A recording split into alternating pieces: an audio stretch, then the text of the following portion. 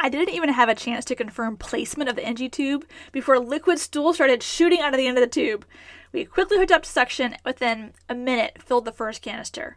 So we set up a second canister and a third. We pulled off 3 liters of liquid poop from his gut before the ICU attending even arrived to assess the patient. Welcome to the Rapid Response RN podcast, helping you keep your finger on the pulse of your patient's condition with real-life stories from the front lines of nursing. This podcast can help you sharpen your assessment skills, improve your ability to recognize the signs and symptoms of your patient's decline, be inspired to speak up and advocate, and know how to jump into action to promote the best outcome for your patients. Hey everybody, I'm your host Sarah Lorenzini, a rapid response nurse and educator who loves telling stories to teach critical thinking. This is a crazy story about a poop emergency that you want to hear, but I have a favor to ask first. If you have found my podcast helpful, could you just take a moment to write a review of my podcast on iTunes or whatever podcast platform that you're currently listening to me on? I just want more nurses who want to learn and grow to be able to find my podcast. And the more reviews I have, the more the algorithm will bring my podcast to the top of their search. Just takes a minute. You could even do it right now while you're listening to this episode. Unless, of course, you're driving, then please don't write a review right now. But it would mean so much to me to see what you like about the podcast and how it has been helpful. It would help me out, and you would be helping other nurses find the Rapid Response RN podcast as well. So thanks in advance. I really appreciate it. Now, on to the story. So I arrive at the patient's room. He's a 70-ish-year-old male who does not look good. He's pale, diaphoretic, eyes closed. He's on the progressive care unit, so I just glanced up at the monitor while the nurse is telling me the story. His heart rate's in the 120s, AFib RVR. Blood pressure, 80s over 40s. His oxygen saturation is 96%, and he's breathing pretty fast, like 30 plus breaths a minute. The nurse tells me that he's been in the hospital for a few weeks after vascular surgery and has developed an ileus. He hasn't pooped in days. She feels like his abdomen has grown in size, even on her shift. She reached out to the doctor who ordered an NG tube. The patient will not let her put it in, though. So I go to assess his belly, and it is huge and taut. He looks 9 months pregnant. So I asked her to get the NG tube supplies, and I go to try to convince the patient of how important the NG tube is. Just as I'm starting my, you need this NG tube spiel, the resident arrives from the ICU. So I pause to tell him the story. He's not hearing me and gets really locked in on the fact that the patient is tachycardic and says, we need the crash cart, we need a cardiovert. I'm like, cardiovert? The heart rate's only 120. He says, yes, we need a cardiovert. He is unstable, his blood pressure is less than 90 systolic, and he's lethargic, and he's an AFib RVR. To which I said, well, he's always in AFib. This is nothing new. The tachycardia is not the problem. It's the symptom of the problem. Look at his belly. I need to get an NG tube in. He insists that this patient needs cardioversion. So, though the patient had his eyes closed and does not seem to be paying attention, the family is right there. And I'm not going to argue with him in front of them. So I say, can I ask you something? And I pulled him to the hallway. I kindly say, I hear that you want to cardiovert, but I need you to call your attending to confirm that is the best course of action at this time. I've been a nurse for many years, and I have never emergently cardioverted a patient with a rate of 120, nor do I feel comfortable cardioverting a chronic AFibber not knowing if he is fully anticoagulated, which he probably isn't since he's post-surgical. It doesn't seem safe to me to jump straight to cardioversion. So while you're contacting your attending, I'm going to go place the NG tube and try to fix what I see to be the problem. If the NG tube doesn't help and your attending really wants to cardiovert, then I'd like him to come to the bedside and evaluate the patient in person before I go delivering electricity to this patient who has a high potential for a blood clot to be hanging out in his atrium. He said okay and starts calling his attending. So I head back to the room and again try to convince the patient that he really does need this NG tube. Okay, so let's call this patient James. That was not his name though. James, I'm really concerned about how big your belly has grown. It looks so uncomfortable, and I can see that it's making it hard for you to breathe, and now it's even affecting your blood pressure and heart rate. We really need to release some of that pressure in your abdomen. I'm very worried you will continue to get sicker if I don't put this tube in. I know it's going to be uncomfortable for a minute while I place it, but I'm very good at putting these in quickly and with as little discomfort as possible. And if you work with me, it'll be so fast, and then you'll actually get some relief. His wife had gotten up from her chair at this point, and she too was trying to convince him. He's pretty lethargic, but he nods his head and says, okay. So I sat him up. I had the primary nurse hold a cup of water with a straw, and once I got to the back of the throat, I had him swallow to get that tube down as fast as possible. I didn't even have a chance to confirm placement of the NG tube before liquid stool started shooting out of the end of the tube. We quickly hooked up to suction, and within a minute filled the first canister. So we set up a second canister, and a third. We pulled off 3 liters of liquid poop from his gut before the attending from the ICU even arrived to assess the patient. By that time, his heart rate was down to 105, and his blood pressure had corrected to 100/60. His abdomen was still a little distended, but it was softer now, and he looked more like 4 or 5 months pregnant instead of 9 months pregnant. He still did not look like the picture of health, but he was definitely improved from when I first met him. We, as you probably guessed, did not cardiovert the patient, since he said he felt much better and his vital signs confirmed that. But we did keep the NG tube in for continued gastric decompression. So let's break this case down a little. For starters, this patient obviously had more than just a little constipation. He had a complete obstruction of poop that was supposed to be heading south and was backing up in the northern regions of the GI system. Constipation is common after surgery with high doses of narcotics that will slow bowel motility and cause decreased stool or hardened stool to pass. Obstipation, yes, I said obstipation, is when there's complete constipation and nothing is passing, not even gas. An ileus is when gut motility is slowed to the point that nothing is moving south, but it is slowed or stopped due to hypomotility. Patients can also develop small bowel obstructions from a mechanical obstruction like a mass, hernia, or scar tissue that is physically obstructing the flow south. Both of which, ileus and small bowel obstruction, are common post-surgical complications, and in both cases, the poop pipes start to back up. But the treatment is a little different. So let's start by talking about ileuses. I think that's the plural for ileus. Okay, to further clarify, nothing is actually obstructing with an ileus, but things can become slowed to a complete stop from hypomotility or slowed peristalsis. Think of really bad interstate traffic. So your car is traveling south on the interstate, and it just gets slower and slower to the point that you're just stuck there, basically parked, not moving. Come to find out, there's major construction up ahead, and the construction crew is holding up slow down signs. So your car's the poop, the interstate is your intestine, and the crew with the slow down signs, that's the narcotics.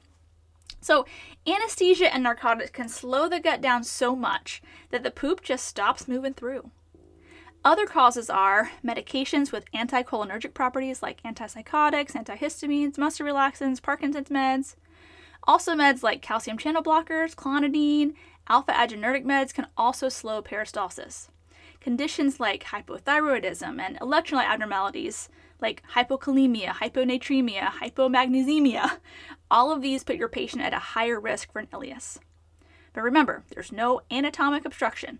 Things just aren't moving because the normal movement of the gut, called peristalsis, is very slow. The best treatment for an ileus is prevention. Early mobility, appropriate hydration, limit narcotic use, and maintain electrolyte balance. All of those are very important to prevent the ileus. But if we're past prevention and we have an actual diagnosed ileus on our hands, here are your treatment options.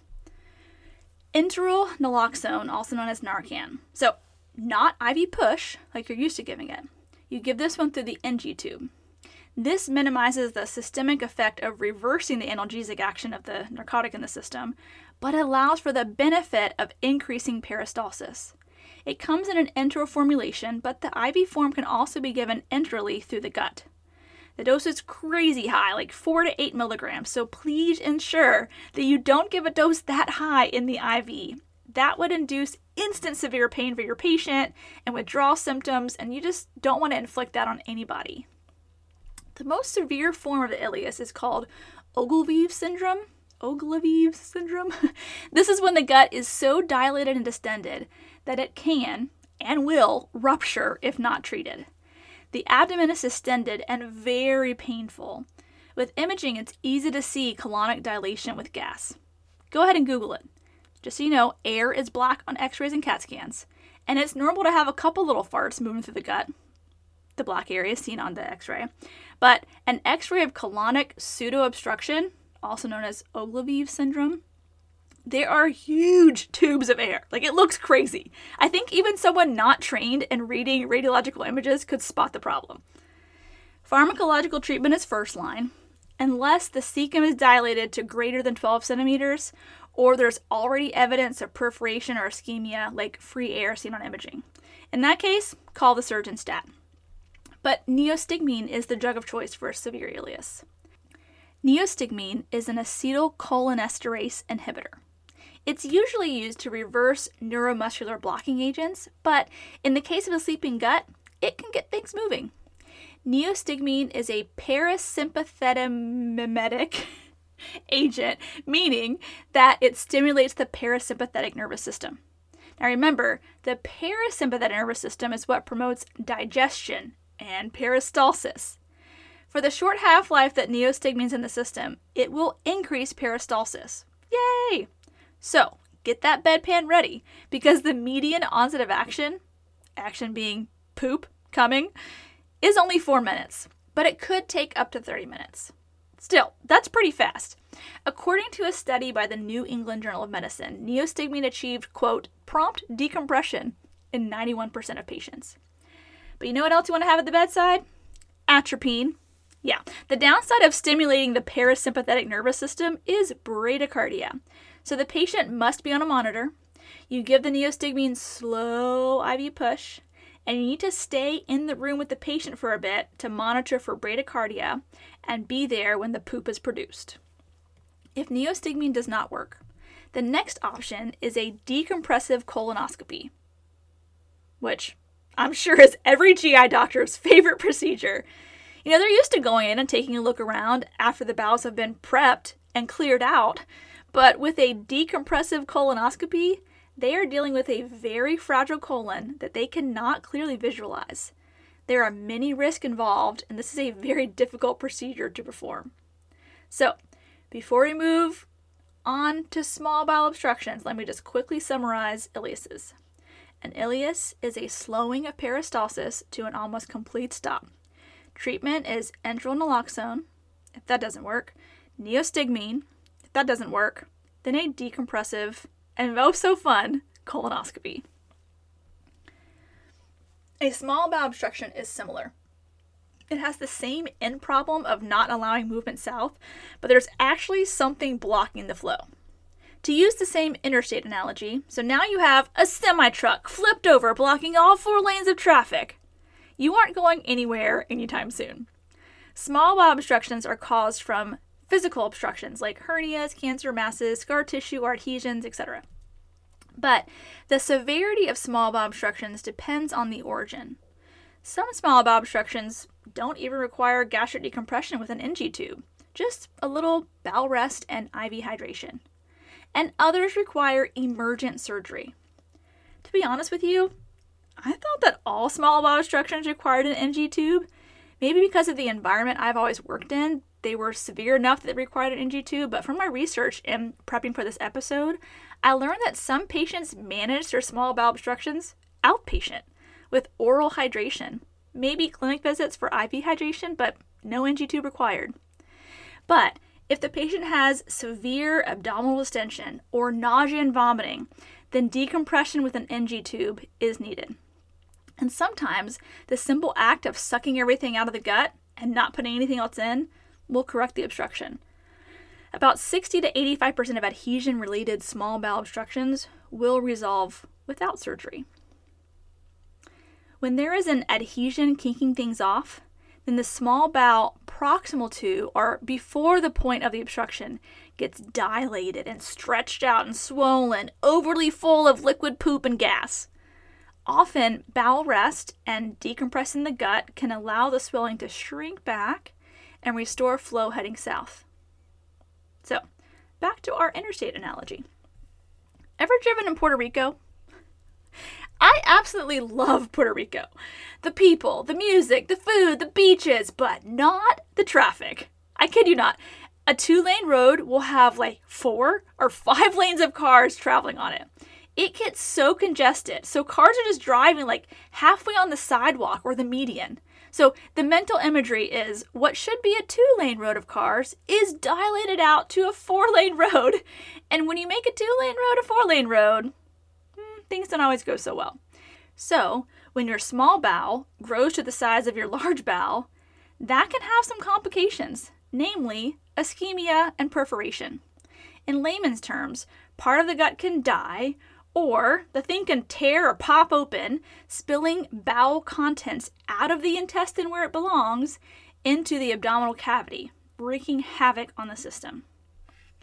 Placing the NG tube to decompress allows your gut to shrink back and unkink, so to speak.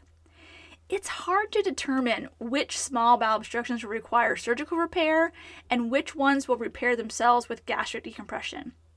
But by combining several diagnostic tools with our clinical assessment findings, some are obvious that they need to go to surgery and others not so much.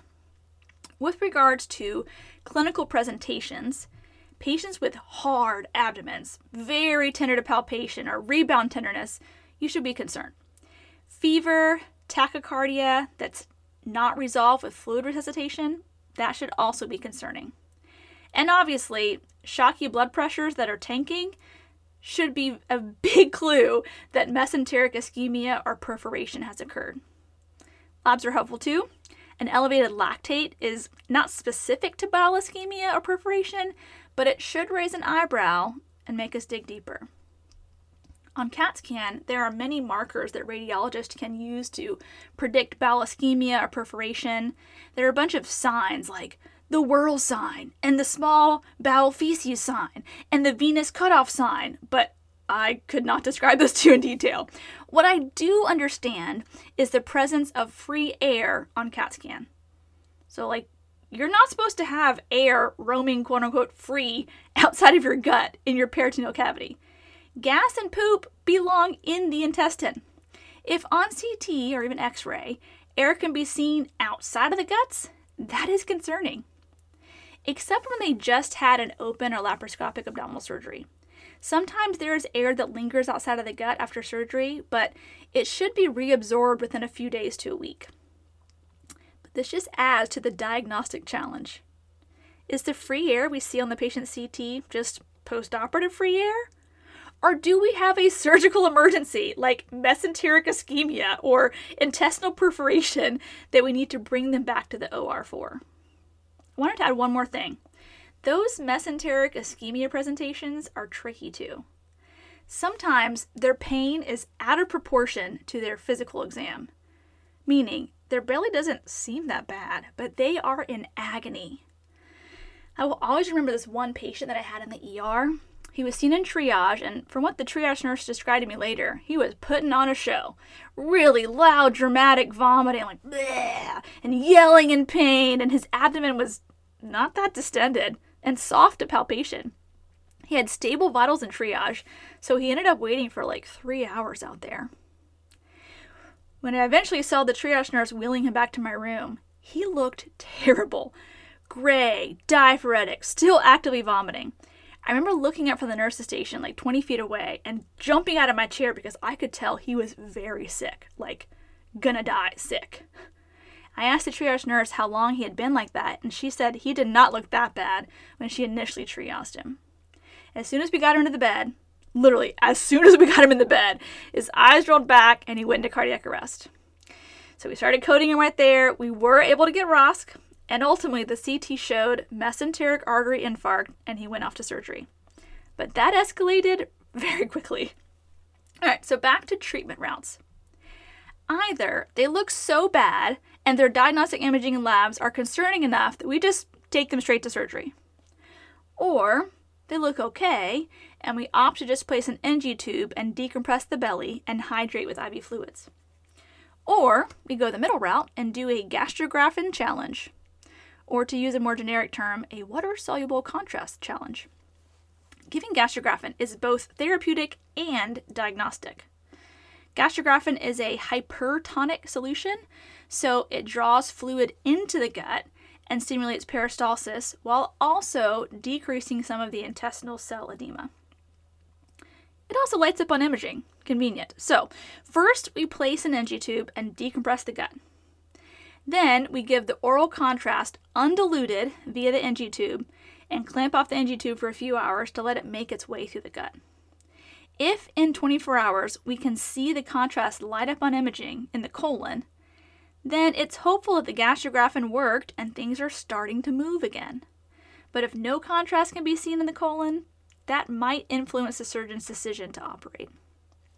But gastrografin has not been found to be effective for small bowel obstructions from recent surgery, and it is contraindicated for any patient who we suspect ischemia, necrosis, or perforation. So not everyone's a candidate for this. We used to get this one guy in the ER, like all the time, and he would come up to triage and say, I have another small bowel obstruction, and I need an NG tube and some gastrografin. Like Burger King. I'd like an NG tube and gastrografin, please. He had so many adhesions from old surgeries and had so many subsequent small bowel obstructions that he just knew the drill and would try to skip the diagnostic portion and go straight to the treatment. I personally placed an NG tube on him like 3 different times. Poor guy. All right. I could talk for hours on this, but let's get to the summary. Both ileuses and small bowel obstructions stop forward flow in the gut. An ileus is halted by hypomotility, and a small bowel obstruction from a physical obstruction, hence the name. An ileus can be treated at minimum with bowel rest and oral clear liquids and IV hydration. Often NG tubes are required for gastric decompression if things are backed up so badly and there's nausea and vomiting. You can try enteral Narcan or neostigmine to try to get things moving again, or if all else fails, the GI doctor can manually go in and clear things out with a decompressive colonoscopy. So fun. For a small bowel obstruction, something is physically obstructing the pipes. Most commonly, it's surgical adhesions, but hernias and masses can also be the culprit. Not all small bowel obstructions require surgery. Sometimes just bowel rest and gastric decompression can turn it around, and other times a surgeon needs to help things out. There are some signs that this is a surgical emergency.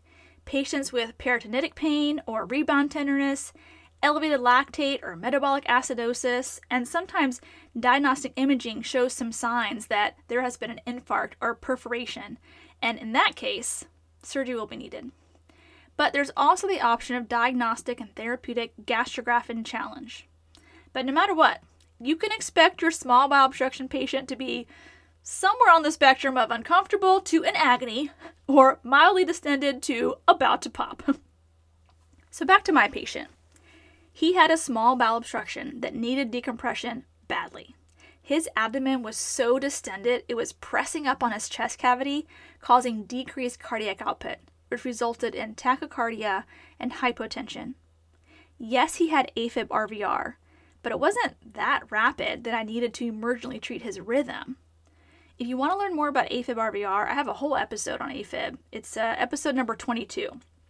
We talk about the problem with AFib, when to be concerned, and the treatment. And cardioversion is one of the treatment options. But for this patient, AFib RVR was not the primary problem. It was the symptom of his severe abdominal distension. I knew that he needed to release the pressure in his belly or he would continue to get worse. I kid you not, I could not change out the suction canisters fast enough. It was just pouring out of him. He was so full of poop. Once we got the NG tube in, we had not fixed the small bowel obstruction, just relieved some of the pressure. I'm not sure what happened to him after that, but he would either have gone to surgery or waited to see if the gastric decompression was enough to allow the gut to shrink back and restore flow. I don't know what would have happened if I had gone through with the cardioversion that the doctor wanted to do. He was a chronic AFib patient who was usually anticoagulated, but they had held his anticoagulation for his vascular surgery so he could have some clot formation in the atrium. Worst case scenario, cardioverting him to sinus rhythm could have showered some clot to the brain. Or maybe he had no clot, but it still would have been a terrible experience for him. I didn't have enough blood pressure to work with to sedate him before the shock, so he would have felt all 100 to 200 joules or whatever amount of electricity the resident wanted to use. Ouch. But I don't think it would have actually helped his blood pressure. Yes, tachycardia can cause decreased cardiac output. The heart initially compensates for low cardiac output by increasing heart rate, but the faster the heart squeezes, the less time it has to fill each time. So there comes a point where the heart is beating so fast that the blood pressure starts to drop. But that point is not usually 120 beats a minute. So the takeaway is, it's okay to respectfully question your physician colleagues. I wasn't rude. I stepped out to the hallway so that the patient and the family couldn't see what I was saying. And I used keywords like, this isn't safe, and I feel uncomfortable. Another great leading line is, I am concerned about, or I just wanted to clarify. Sometimes I just want to clarify the rationale because it doesn't seem right. So I'll say, can you clarify for me why we're going with this intervention over that intervention? And either I'll learn something new, or they will reconsider their plan of care. Either way, it's a win-win. But you do not ever have to do something that you feel is not in your patient's best interest. You're allowed to ask for an explanation. This is your license on the line too, and you want what's best for your patient. So let's keep fostering a culture of interdisciplinary collaboration, because that is where everyone wins. Well, that's it for today's episode. If you like this podcast, I'd love to hear from you. You can shoot me an email with questions or comments, and it would mean so much if you could take a moment to write a review on iTunes, as this helps more listeners find this podcast. Thanks for listening, and I hope you learned something that will save a life. Remember, nursing is a team sport, so trust your intuition and don't give up advocating until you are confident you've done what's right by your patient. You've been listening to the Rapid Response RN podcast. The views and opinions expressed on this show are that of Sarah Lorenzini and hers alone. They are not intended as medical advice and should not take the place of your institution's policies or procedures. Evidence-based practice is ever-changing, and your patient's care should reflect the current best practice. If you want to get in contact with Sarah, you can find her at rapidresponsernpodcast@gmail.com or on the Rapid Response RN Podcast Facebook page, as well as the podcast website, rapidresponsern.com.